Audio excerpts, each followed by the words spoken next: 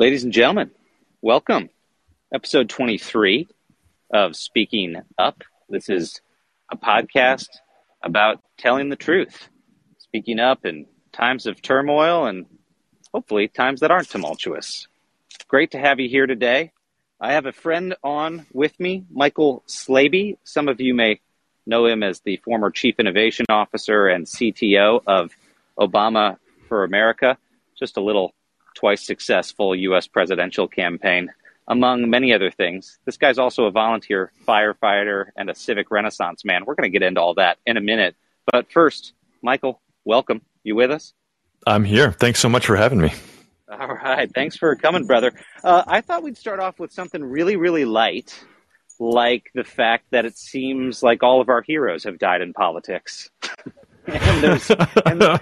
Nice and easy for a Saturday afternoon. Yeah. Happy Saturday, everyone. Seems like all the good guys are gone. I'm just going to throw that question right at you, and then maybe we'll wind it back to something actually lighter. But, Michael, are all the good guys gone? No. I mean, I think, even in the title of the conversation today around as politics gets grimmer, I think part of what we're seeing is this separation between politics and community life for most people. That serving in community in our civic life is still vibrant and rich for a lot of folks, but that feels increasingly divorced from what we see as politics, which is this gross morass of self-involved, self-centered leaders who are disconnected from the people they serve, whose incentives are not aligned with delivery, and stuck in systems that don't feel very representative and don't really feel like they're about me or my life. And so it's not that the good guys are gone. I'm just not sure as many people even look to politics for good guys at all. And I think that's sad. It's unfortunate. It seeds a lot of important opportunity for service and for self-government to folks that we don't have a lot of confidence in all the time.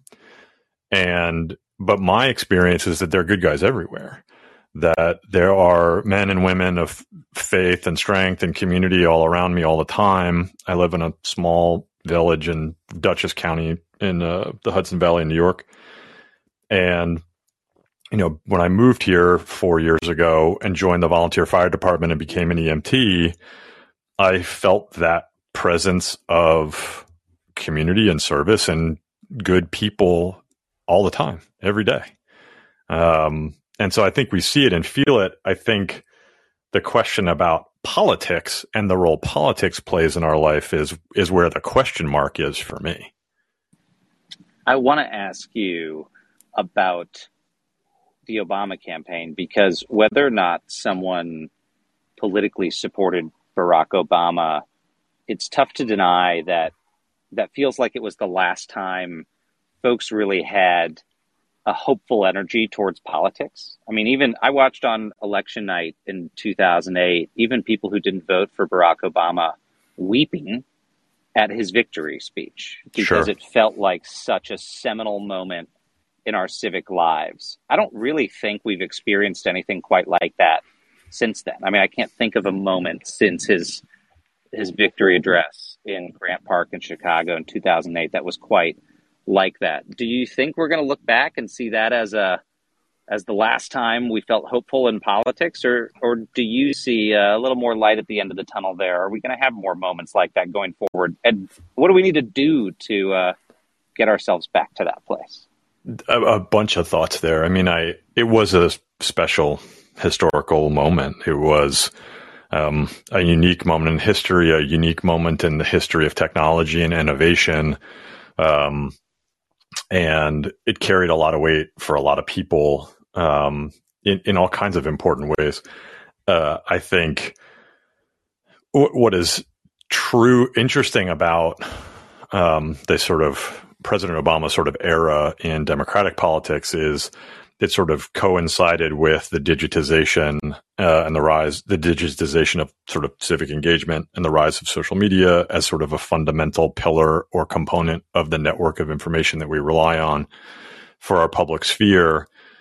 And the 2012 election in many ways feels to me like the last campaign where you have two candidates competing in a single campaign over the view of the country. After that, built on all the pressure and all the sorting that has happened in politics, in party, and in media, all together, by the time we get to the 16 cycle, we have two almost entirely non-intersecting campaigns engaged with totally disparate communities. And you basically have two countries sharing geography, seeing who can turn out the most voters. And it's a totally different conversation. It's a totally, to your question and your point about the hope of that moment, I think what was interesting there, despite the rise of partisanship that occurred after President Obama's election, I think we had a moment of at least a set of promises. One of the hopes about that campaign was about changing Washington, about changing how politics was working or not working for people. And I think that hope is something that people still hold on to. And I would say that the failure to sufficiently deliver on that promise is actually one of the things that leads those same people still craving a civic life that feels like it's more about them, feels like it's more participatory, feels like it's more representative, to then turn and see the emergence of President Trump as a continuation of the same ambition. Politics needs to be different. And I think there is a line, clearly not a moral or ideological consistency. I'm not drawing any kind of equivalency there between President Obama and President Trump, but this symbol of the system is not working for us, and a desire for it to be different. And I think that desire is still very much alive. It's still very much alive in, we see this sort of increasing desire and interest for politics to be different, and people feeling very frustrated and disengaged that it's not changing. The good news about that is we can change at any time. The thing that I am always optimistic about with systems like this that feel so inevitably dysfunctional is that it's not actually inevitable, that these are, institutions and culture sort of driven and controlled by people, and we can change those people and we can change those systems. And that's hard. I mean, I want to be honest about the hand wave I'm making, like, oh, we'll just change, all of political life in America. No big deal. And it's a huge deal. Where's your magic wand? Yeah, no. It isn't a magic wand, but it's not, it's also, while it is very hard, it's not actually that complicated. Like building community power and changing cultural conversations in the direction of service and community is something that we can do and invest in, and looking for ways and opportunities to create more healthy civic opportunities for engagement, for like genuinely diverse, genuinely integrated community conversations where we are genuinely invested in each other's thriving and service to each other.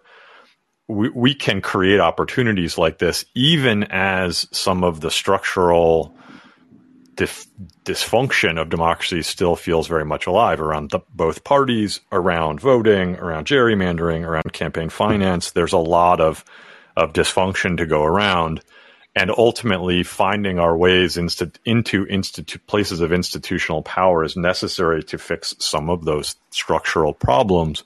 But we can start building cultural power right away, and it demands us behaving differently. I love your optimism. It's one of the things that I like most about you. But like any good storytelling exercise, I'm going to stop you there, and I'm going to take us back in time, because I want to end where you just picked us up. But I want to take us back for a minute, Michael, and tell listeners what it was like when you were working on those two presidential campaigns for Obama, because I think you had a really, really unique perch into where we started to take a turn in our politics. And it's interesting how you draw a line between Obama's aspirational vision to remake Washington, that then, after many years, evolves into an angry vision to remake Washington. A destructive one. We go from hope and change to, drain the swamp and phrases like American carnage in Trump's inaugural address. Tell me about that experience of being on those campaigns. And then I want to ask you, in that journey you took, where did you see the right turn happen in American politics? Where did the shift happen, if there was one? And what did that journey look like from your vantage point? Yeah, I mean, that first campaign, I joined Obama for America in March, the very beginning of March 2007. So a couple weeks after the announcement, and it was a kind of sort of magical, exciting movement of true belief. In those early days, the campaign was really small. Then Senator Obama was sort of the guy with the funny name from Illinois that most people hadn't heard of. I mean, this was an improbable campaign.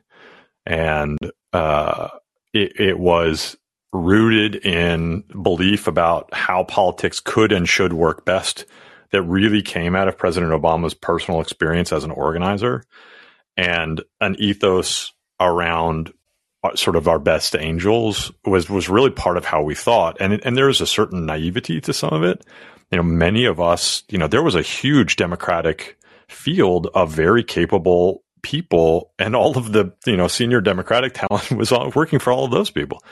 And so, I showed up, I was brought in by Joe Rospars, who was the digital director at the time, and to help build the digital team. And in those earliest days, one of the most innovative choices that happened in that first campaign was that Joe reported to the campaign manager. And I know this is like a weird sort of insider sort of kind of detail to emphasize, but it meant that digital was able to fold its way into being an enabling function for the entire campaign, rather than being a subservient channel to traditional communications. And that structural choice about Joe reporting to David Plouffe, our campaign manager, enabled the digital team to start trying and experimenting with all kinds of stuff. Because what was true was that while the sort of ethos and soul of the campaign was rooted in, a very old tradition about organizing, we did not invent community organizing in the Obama campaign. What we saw was a political reality, which was that we were going to get crushed in a traditional Democratic primary. And because a traditional Democratic primary electorate was going to vote for a traditional Democratic primary candidate. And that wasn't then Senator Obama with the funny name from Illinois. And so it meant we needed to go out and try new ways to get new people invested and involved in politics and give people a real sense of control and power and helping them build power in their own communities. And that felt really new to people. It felt very fresh. It hadn't happened in a real way probably in a generation. And so many first-time politically engaged people felt like it was the first time that they had been offered an opportunity and a mechanism to be leaders and to participate in civic life in a way that felt engaging and optimistic and empowering. And that's where our sort of energy, particularly around technology, was driven by what doors can we open for people to get new people into this process, because that's the only way we're going to win. And so I think while we get probably more credit than we deserve for the innovation sort of engine around that campaign, timing has a lot to do with the success of a rain dance. And we had the first opportunities to try most of this stuff. What drove most of the innovation was the political reality, political desperation. And, but it led us down a path. I think in those early days, this was sort of social media was still really new. At this stage, keep in mind, Twitter was 6 months old. Facebook had only been open to non-EDU addresses for 2 years. And so social had not. The trolls were just in their infancy. Yeah, so baby trolls. Just baby trolls. Baby trolls. It was totally big old goblins. Yeah, I mean, and particularly the baby trolls around monetization And the business model of media, two things hadn't really happened yet. One, social hadn't really knit all of the older forms of media together into a shared network. Social was still very much a sort of a neophyte, sort of new early adopter, sort of subculture-y kind of thing to a large degree. It was not a ubiquitous part of the way information moves around and interconnects different kinds of previously disconnected media into this sort of messy network that we live in now. That had not happened yet. And Facebook wasn't trying to make money yet. We just weren't in the same entirely sort of dollar-driven, engagement-driven optimization engine that we live in now. And so there was a little bit of sort of golden moment about what was possible with digital organizing at that time that has gotten, harder, frankly, over time. As these tools have gotten more ubiquitous, they've actually gotten harder to organize in some ways. And I think as we look from 8 to 12 to 16 to 20 to today, we see a progression of the pressure, the business pressure and the business model pressure of these tools, and other forms of media having to adopt similar unhealthy habits around information, civic, sort of the need for clear guidance around sort of public sphere and civic conversations, is that those spaces have gotten harder and harder to organize healthily in. And they've become a greater and greater sorting pressure on separating people rather than connecting people. That doesn't mean that we can't organize effectively digitally. It doesn't mean that the opportunity to engage new people with curiosity and empathy isn't still there. But our habit, the baby trolls are now big trolls. And the big trolls are very hard to organize around because they just take up a lot of space and a lot of noise, and you get stepped on. And it's hard to maintain a healthy conversation. Did you feel like in that process, a lot of that happened during the while Obama it was years? Happening? Yes. Yeah, and any president, especially a two-term president, is going to see public opinion start to turn against him. The public gets frustrated with their leaders when things don't happen as fast as they want them to. But Obama uniquely had to contend with this, shift from a really optimistic social media climate. Everyone loved the tech companies. Everyone loved the tech companies, not just inside the Beltway, across the country. It was fun. It was exciting. Towards the end of his term, we saw politics getting really, really nasty, fueled by social media being a tool for the evil in us, if you will. Was there a moment, and this is all, we create stories for ourselves when we look back at politics, so it probably didn't happen as crisply and as grimly as it looks. But for you, was there a moment or a series of moments where you felt like things were starting to take a little bit of a darker civic turn? So I think there are a couple of things that are important to remember. A lot of the clarity that I have about this is 100% in hindsight. We weren't this. We were experimenting. We were inventing a lot of this as we were going along and figuring out how to adapt what we knew about communities and organizing to these new spaces. So it wasn't, I'm making it sound, probably more well thought out than it was. I think a couple of things about that shift. I mean, I think one of the things that's important to remember is even as early as 2008, before I sort of mentioned that it felt like in some degrees it was before the sort of full, like knitting all of media into a sort of a single major graph. You already had two very sort of polarized, very distinct cultural parts of the country experiencing that moment very, very differently. And I think it's important to look back even with some clarity about that sort of utopic, beautiful moment of you described the Grant Park celebration in 2008. That next morning felt like a collapse of culture to a whole other set of people in America, and the sort of triumph of elitism and sort of coastal hipster smugness. I mean, there's just a lot of that moment was not universally experienced. And I think that distinction gets lost a lot of the time, and gave rise to what originally was the Tea Party. Really a year later, on the heels of President Obama's victory, that those two things are very closely connected. And in exactly those moments is when Yevgeny Morozov was writing The Net Delusion and Rebecca McKinnon was writing Consent to the Network. So people were already starting to look at the pressure that these tools were putting on society and flashing warning signs all the way back then, more than a decade ago. And I think the cyber utopianism of, Silicon Valley, during the Obama years was very naive, and was a huge missed opportunity to publicly articulate what we wanted the public goods to be from these systems. And I think never having made that case convincingly, we have mostly gotten what has been best for the platforms and their profitability, which has put an enormous amount of pressure on civic life and on the effectiveness and health of our public sphere. And we ought to have had a clear view of that. I think looking back, there are missed opportunities in those years around how we thought about these tools and how they grew, what we wanted to do with them, what commitments we wanted to make.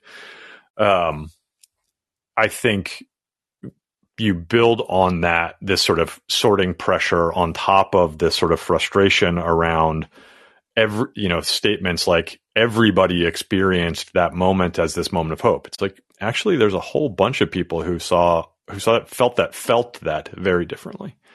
And I think that feeling about the country and the sort of the sense of the future and a sense of futurelessness in communities around the country, and lots of communities, very different ones, diverse ones, share this sense of anxiety about the future right now.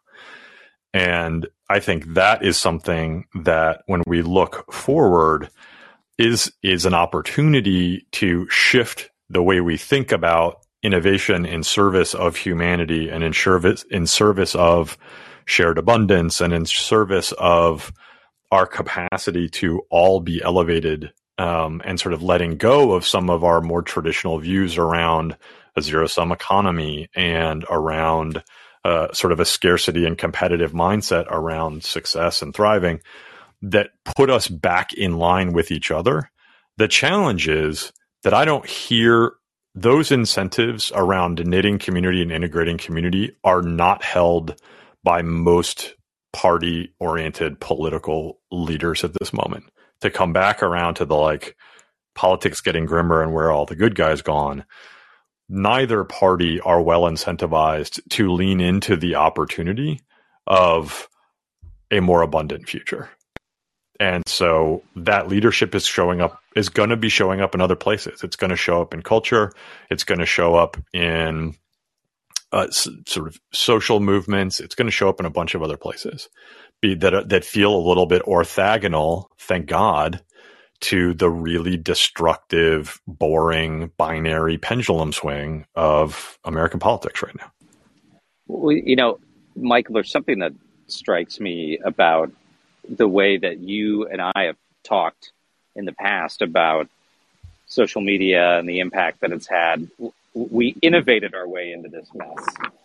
Right, we invented some really extraordinary things that amplified the divisiveness of our politics. And I want you to give us your take on whether we can regulate our way out of it or innovate our way out of it. Because there's discussion every single day. We have it around cookouts with friends. It happens on TV every day about how we just need to regulate the social media companies. But, and this is my personal opinion, it strikes me that that's going to be just as likely to be successful as if we tried to regulate the use of the telephone to keep people from saying things we didn't want them to say on the telephone. I mean, the genie's out of the bottle on social media. I wonder if you think there's a way that we can innovate our way out of this. And let me put forward this, or at least sketch a picture for you to erase and draw over, or to make a little bit more lucid for folks. And that would be the possibility that as technology becomes more personal, maybe the insults, maybe the trolling will become less personal. So hear me out. On Twitter, someone can say something nasty because they don't see you, they don't hear you, they don't experience you. But, it's the old phrase, someone would tweet what they wouldn't say in the street.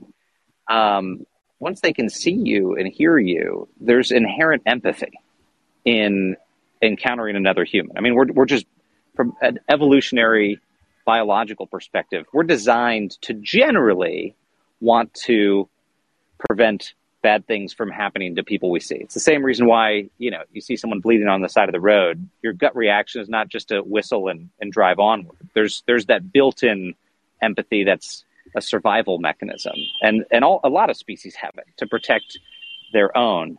Do you think as technology gets more personal, virtual reality, augmented reality, that there's maybe a way to innovate ourselves past the division? Or am I being really way too Pollyanna-ish? No, I don't think you are. I think it's both. I don't think it's innovate or regulate. I think both of those tools of society, regulations being a sense of guardrail around what we think is good and acceptable and helping guide behavior in the direction of the things that we value. And innovation also needs North Stars to navigate toward. And both of those things are different expressions of culture and of values that need expression. And that's what, to a large degree, I believe, has been missing from the innovation conversation over the last decade, which is we have assumed to a large degree that greater connectivity and healthier Western liberal democracy will inevitably emerge from greater connectivity. But it's not inevitable, especially depending on how the platforms are monetizing the experience and therefore what incentives they put in place for what types of engagement rate make them the most money. I'm not saying that these all need to become not-for-profits. What I'm saying is that how we want greater connectivity to contribute to empathy and community and integration and cultural growth and creativity is going to require us to state explicitly what we want from some of these things. And that should be a public discussion. That should not be two folks in a dorm room deciding that. That should be a public conversation, which is where I think public expression of principles getting expressed as regulation can come into play and be an important and valuable tool to guide creative innovators in healthier directions that aren't just about chasing profit. We may need to build viable, sustainable, incredibly profitable business models that enable that to happen at scale and effectively. But I think those two things are deeply related. I also think that the current systems that we rely on are so dysfunctional that just leaving them be is not likely to produce a good result. Because to your question around the anonymity piece, there's no question that there are experiences and moments in time and in life when anonymity is important. But for the most part, civic participation and public sphere, public discourse is better when it's not anonymous. Now, there's a fine line there. Making sure that we are not unintentionally quelling dissent, making sure that we are not unintentionally endangering minority opinions is something we have to be very, very careful with. And your point about we tend to behave worse when there are no consequences is also true.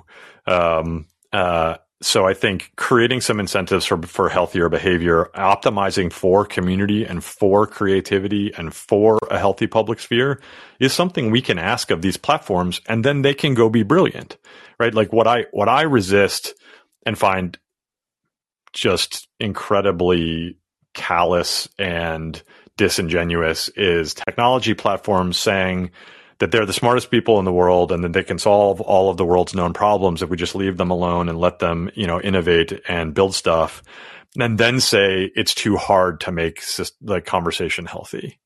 That's just not true. They just, the probably one of the most glaring facts that came out of the most recent sort of Facebook whistleblower conversation was that when it comes to misinformation, Facebook is entirely passive. They respond when users, not customers, users, people flag things as misinformation. But they only managed to get through 5% of those reports. And they made $10 billion last quarter.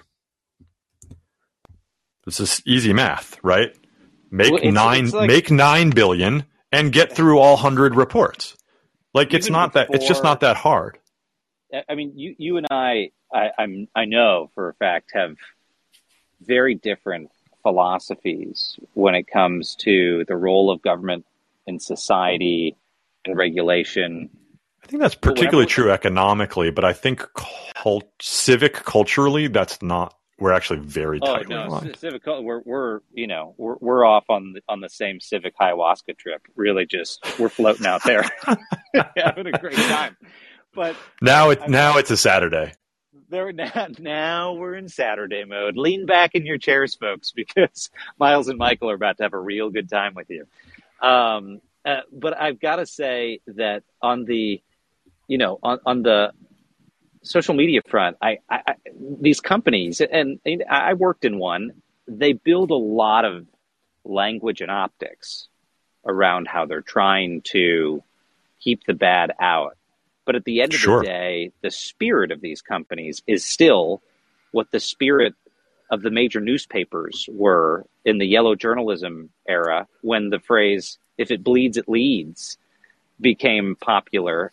They know that stuff that's vitriolic, that's angry, that's misinformation, it gets attention, it spreads faster. Of course they know. I mean, they're smart people. Exactly. No matter how much they try to paper over it. I mean, that's just the reality, right? I think that's true. But I also think they've stumbled into a level of responsibility that they never knew they were going to, not even sure. I don't think they knew was coming. I don't know that they're certainly not ready for it. Like when Mark was hanging out in a Harvard dorm room and trying to connect his classmates to each other, right? Like, I don't think at that moment he's clearly has some capacity for vision, but I don't know that even in a world where he started to see this as a connective tissue for society, he realized the level of responsibility that he was going to end up holding in his hands for the health or ill health of our public sphere. And you're a little bit the dog that catches the car. And I think these companies also need help. Regulation is not just a hammer.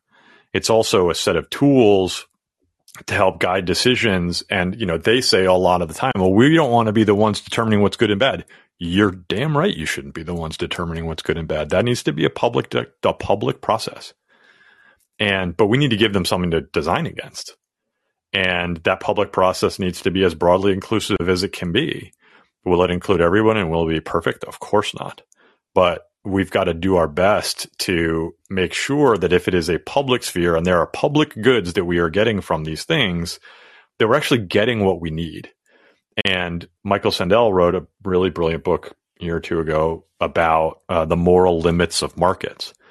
And it's not, like I said, it's not necessarily that markets and growth or wealth are bad. I don't think they're inherently bad. What I think is that they don't inherently provide public goods the way we might need them to be provided. It may be the case that in some cases, in some instances, we need to put a thumb on the scale. And that thumb is a public, representative, self-governed thumb of need and desire and declaration. And maybe that's just a cultural conversation. Maybe it's not regulation. I think it's probably going to end up being regulatory at some level because there's now a decade of these algorithms running on us, and we're going to have to run them back for another decade. And I think that's probably going to require something more heavy-handed than just a North Star. But the North Star is needed, and we can do that anytime we want. That conversation is available anytime we want to pick it up. It's tough to, I think, make the argument that right now we are living in a period of gutter politics that is so uniquely bad, no generation's ever experienced it. I mean, anyone who's a student of history knows that that's not contentious, true. the contentious election of 1800 led a former American vice president to shoot a former secretary of the Treasury and kill him. You know, the 1960s, we experienced a raft of political assassinations. I mean, politics has been vitriolic before. It's been violent before. This may be unique because of social media, but we've experienced this, and we've also experienced there are also unique features to it, right? Yeah, and some of the things learning from history is important. But there are some things that are like one of the things you mentioned about like when you include social in that conversation is the speed of that process is different. And the speed of information is different. And the like living in a state of constant information overload puts us in a very different psychological place in terms of our capacity to engage with new things, with novelty, to feel safe. All of those things are under pressure. And so while we are not inventing polarization, we are stressing it and accelerating it in new Michael, ways. If you and I invented polarization, we would just make so much goddamn money. Somebody else already did. Somebody else already did that. Mark already has all the money. Yeah, but if we, it's really just it requires the simplest historian to say we've gotten ourselves into bad periods, and there are lessons for getting ourselves out. And I'm not blowing smoke at you and saying this. You are genuinely one of the most innovative political thinkers around today, and that's why I can't wait to just push this out aggressively. Is because I think a whole bunch of folks in future years are going to start knowing the name Michael Slaby as a little bit more of a household name. And you're rolling your eyes right now and you're going to laugh at me later for saying that, but they will, because you're one of the... I'm doing both now, actually. But yeah, okay. You're one of the more innovative political thinkers I know today. And that's saying something, because politics is, the second oldest profession, they say, and I'm not going to make the joke, but that means there's very little innovation left to do in it. But you're also the rare optimistic thinker right now. And what we really see is a huge drought of optimism in our politics. And it's one reason that I feel like Obama's campaign soared and you helped make that happen, is you all tapped into not just frustration, but channeled frustration into optimism, which is a very hard thing to do in politics. And some of it, as you said, is timing, but part of it really is the messenger.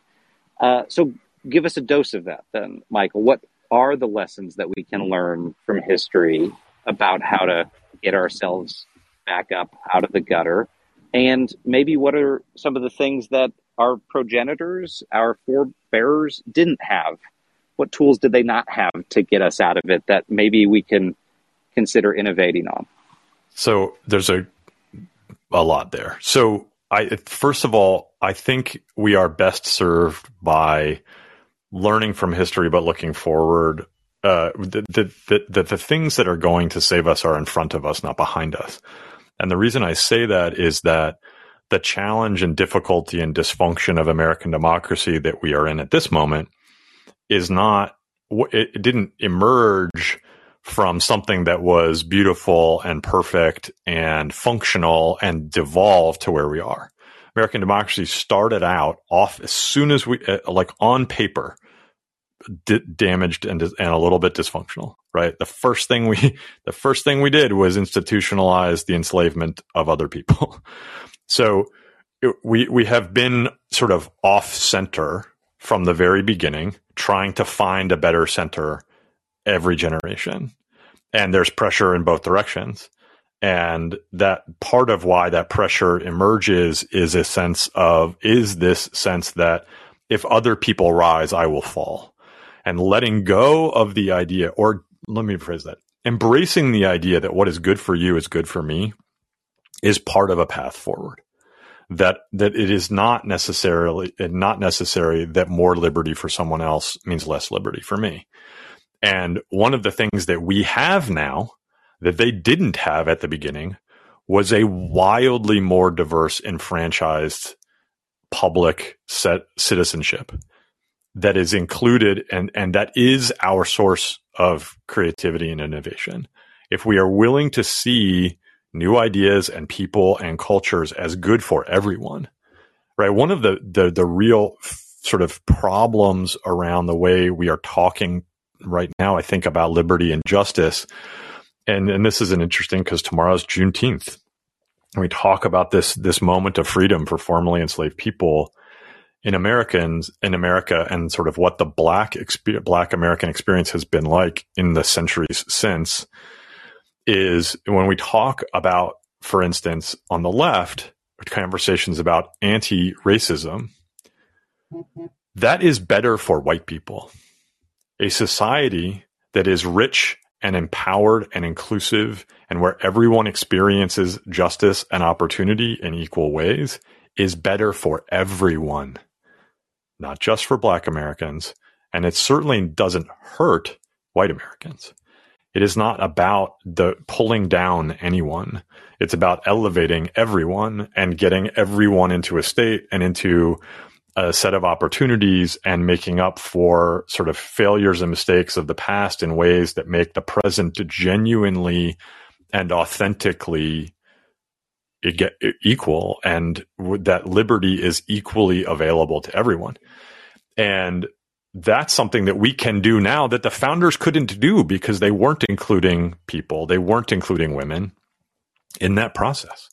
One of the things that has been deeply dysfunctional of the last couple of decades in the sort of increasingly sort of painful industrialization of meaning in American society is that we have deeply unbalanced masculine and feminine leadership. And one of the things that is necessary to making diversity about the celebration of difference and not the tolerance of divergence from a norm is finding a way to be genuinely inclusive about the way we engage with curiosity and novelty in the world. And that requires slowing down. That requires listening more.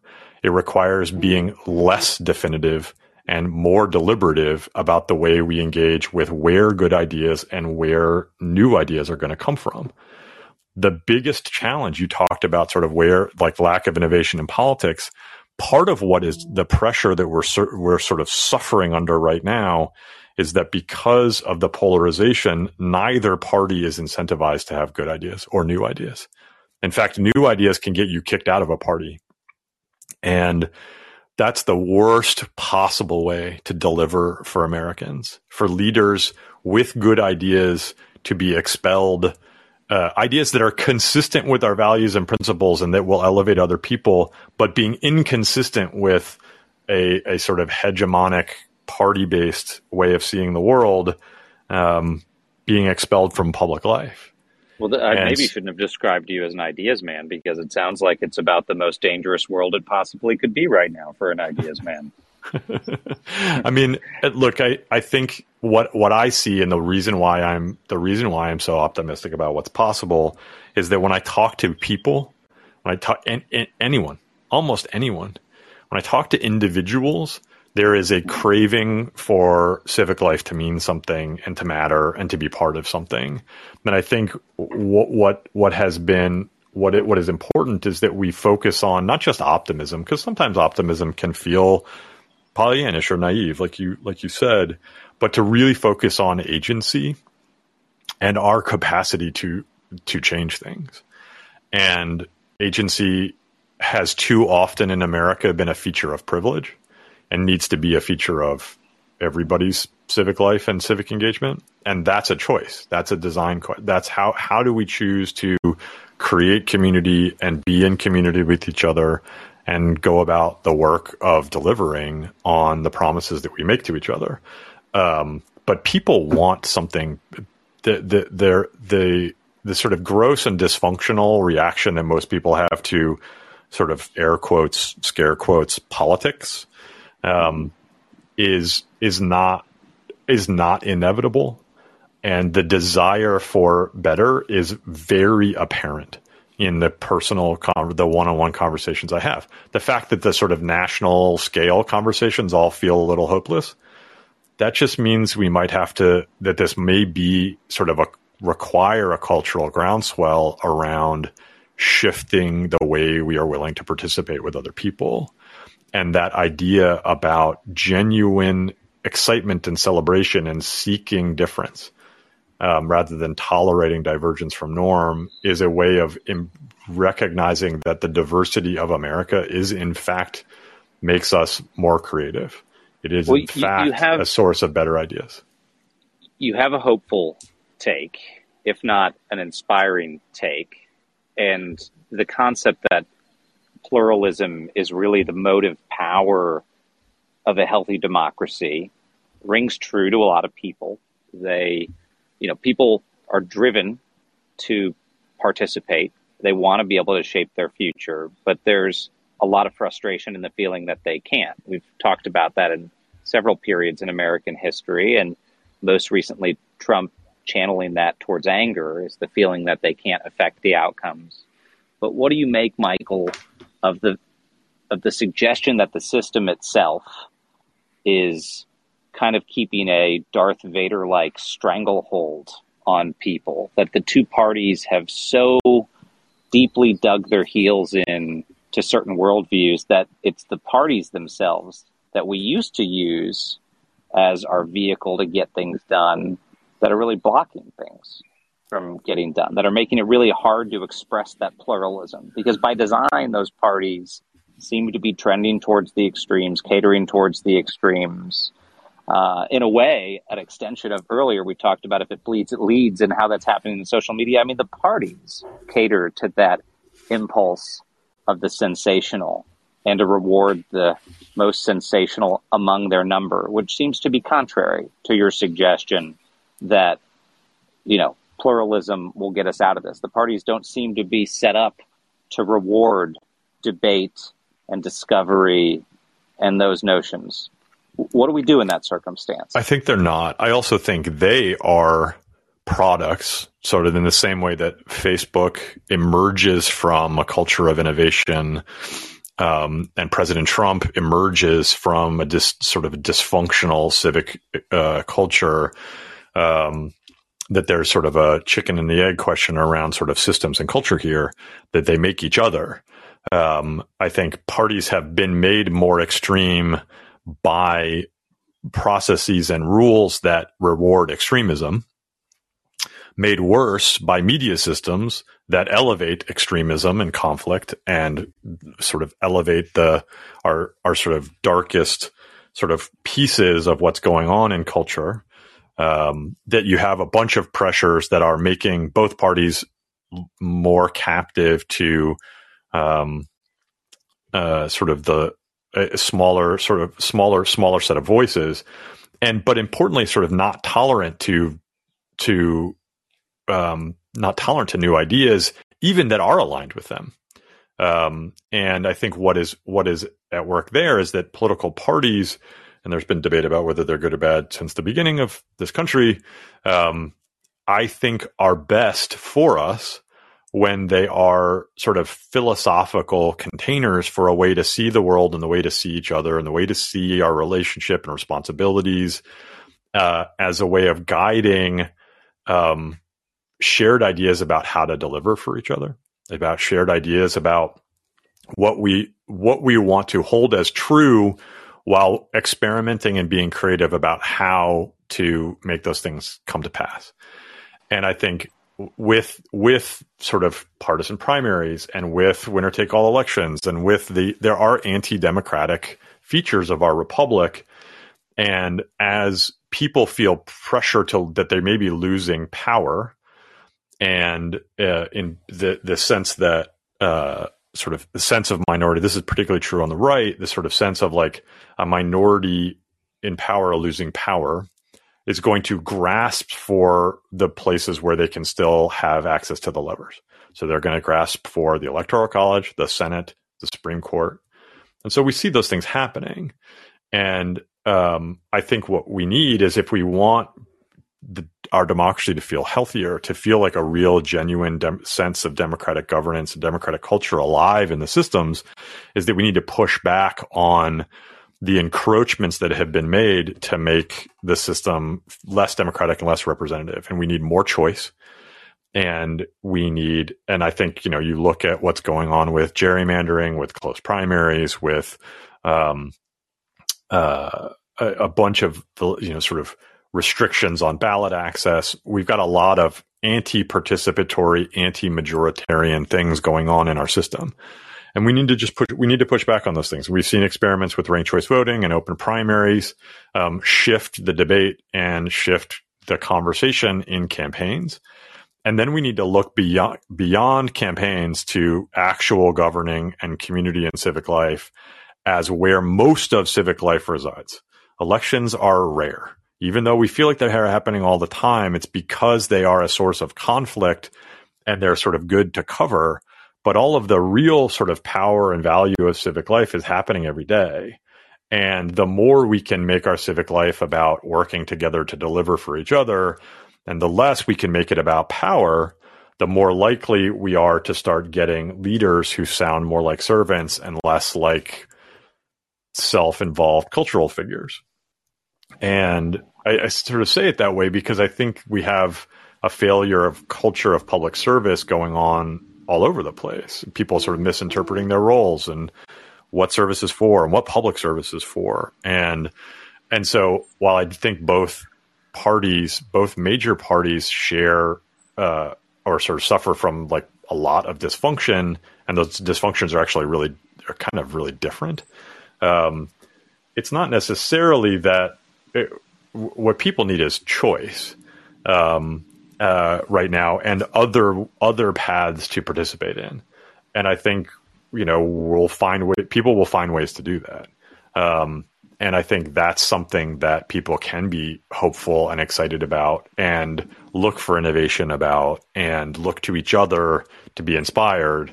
And, it may be the case that, the two parties that have been the dominant parties for the last century are not the dominant parties for the next century. That may be the case. That's a pretty earth-shattering way to have us wrap up this conversation. You dropped a big bomb there, and so I'm going to put you on the spot in two ways. The first is, I think this just needs to be part one of a Miles Michael conversation, and maybe it's not 2 parts, maybe it's 7 parts. So I'm going to put you on the spot and see if you'll commit to doing a follow-up with me, because I want to pull the thread on what you just said in a lot of different ways. So that's question one. I've got another. I'm in for that. Okay. You're in for another round. Good, because there's a lot to unpack there. The second on the spot question is, it is Saturday. We are trying to give people a sense of optimism. I actually want to know a burning question, which is, what do you think is the funniest comedy film that you've ever seen?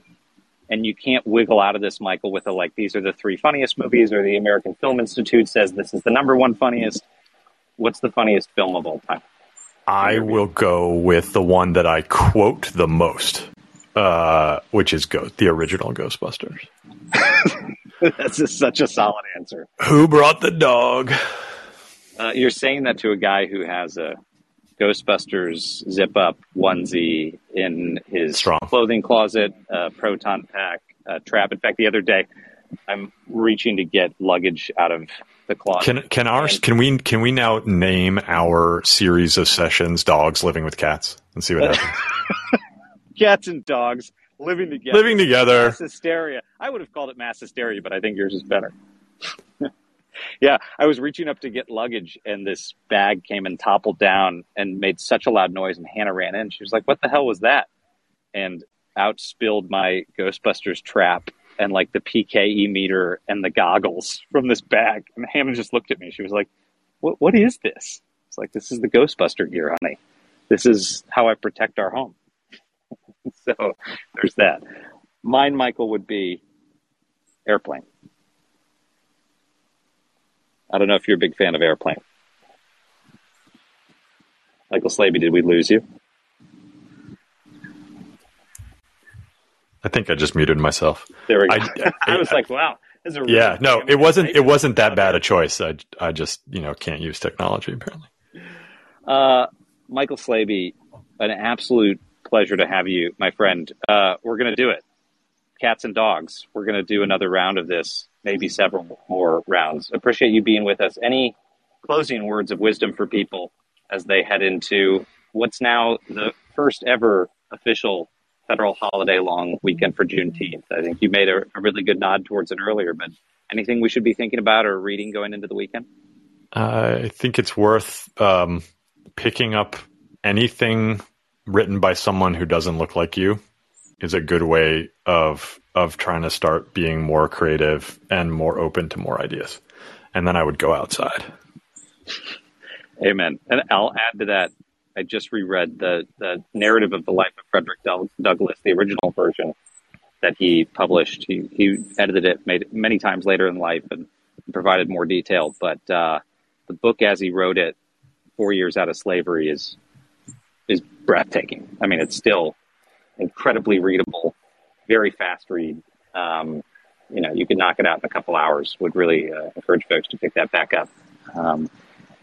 In any event, Michael Slaby, thank you for being with us. Thank you for what you do. And wonderful to be here. Thanks for making time, Miles. I appreciate it. Thanks for everyone for listening in. Thanks, everyone. We'll be back with you soon.